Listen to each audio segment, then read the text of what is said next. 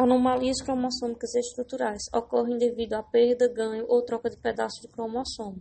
Exemplos de anomalias estruturais têm-se a deleção, que é a perda de um pedaço do cromossomo devido a erros na meiose. Exemplos de deleção tem-se a síndrome do miado do gato no cromossomo 5 e a síndrome de Hoff-Richorn, que ocorre no cromossomo 4. Outra anomalia cromossômica estrutural ocorre na duplicação, na qual os genes são duplicados, também devido a erros na meiose. Exemplo, duplicação do cromossomo 5p. Já a inversão, parte do cromossomo se inverte. Se o cromossomo não inverter parte do seu centrômero, é paracêntrica. Se inverter junto com o centrômero, se chama pericêntrica. Já a translocação ocorre a troca de pedaços entre cromossomos não homólogos.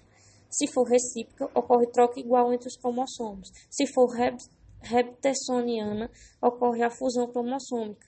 Exemplo, síndrome de Down, por anomalia estrutural. A translocação gera variabilidade genética e também gera especiação, ou seja, a formação de novas espécies.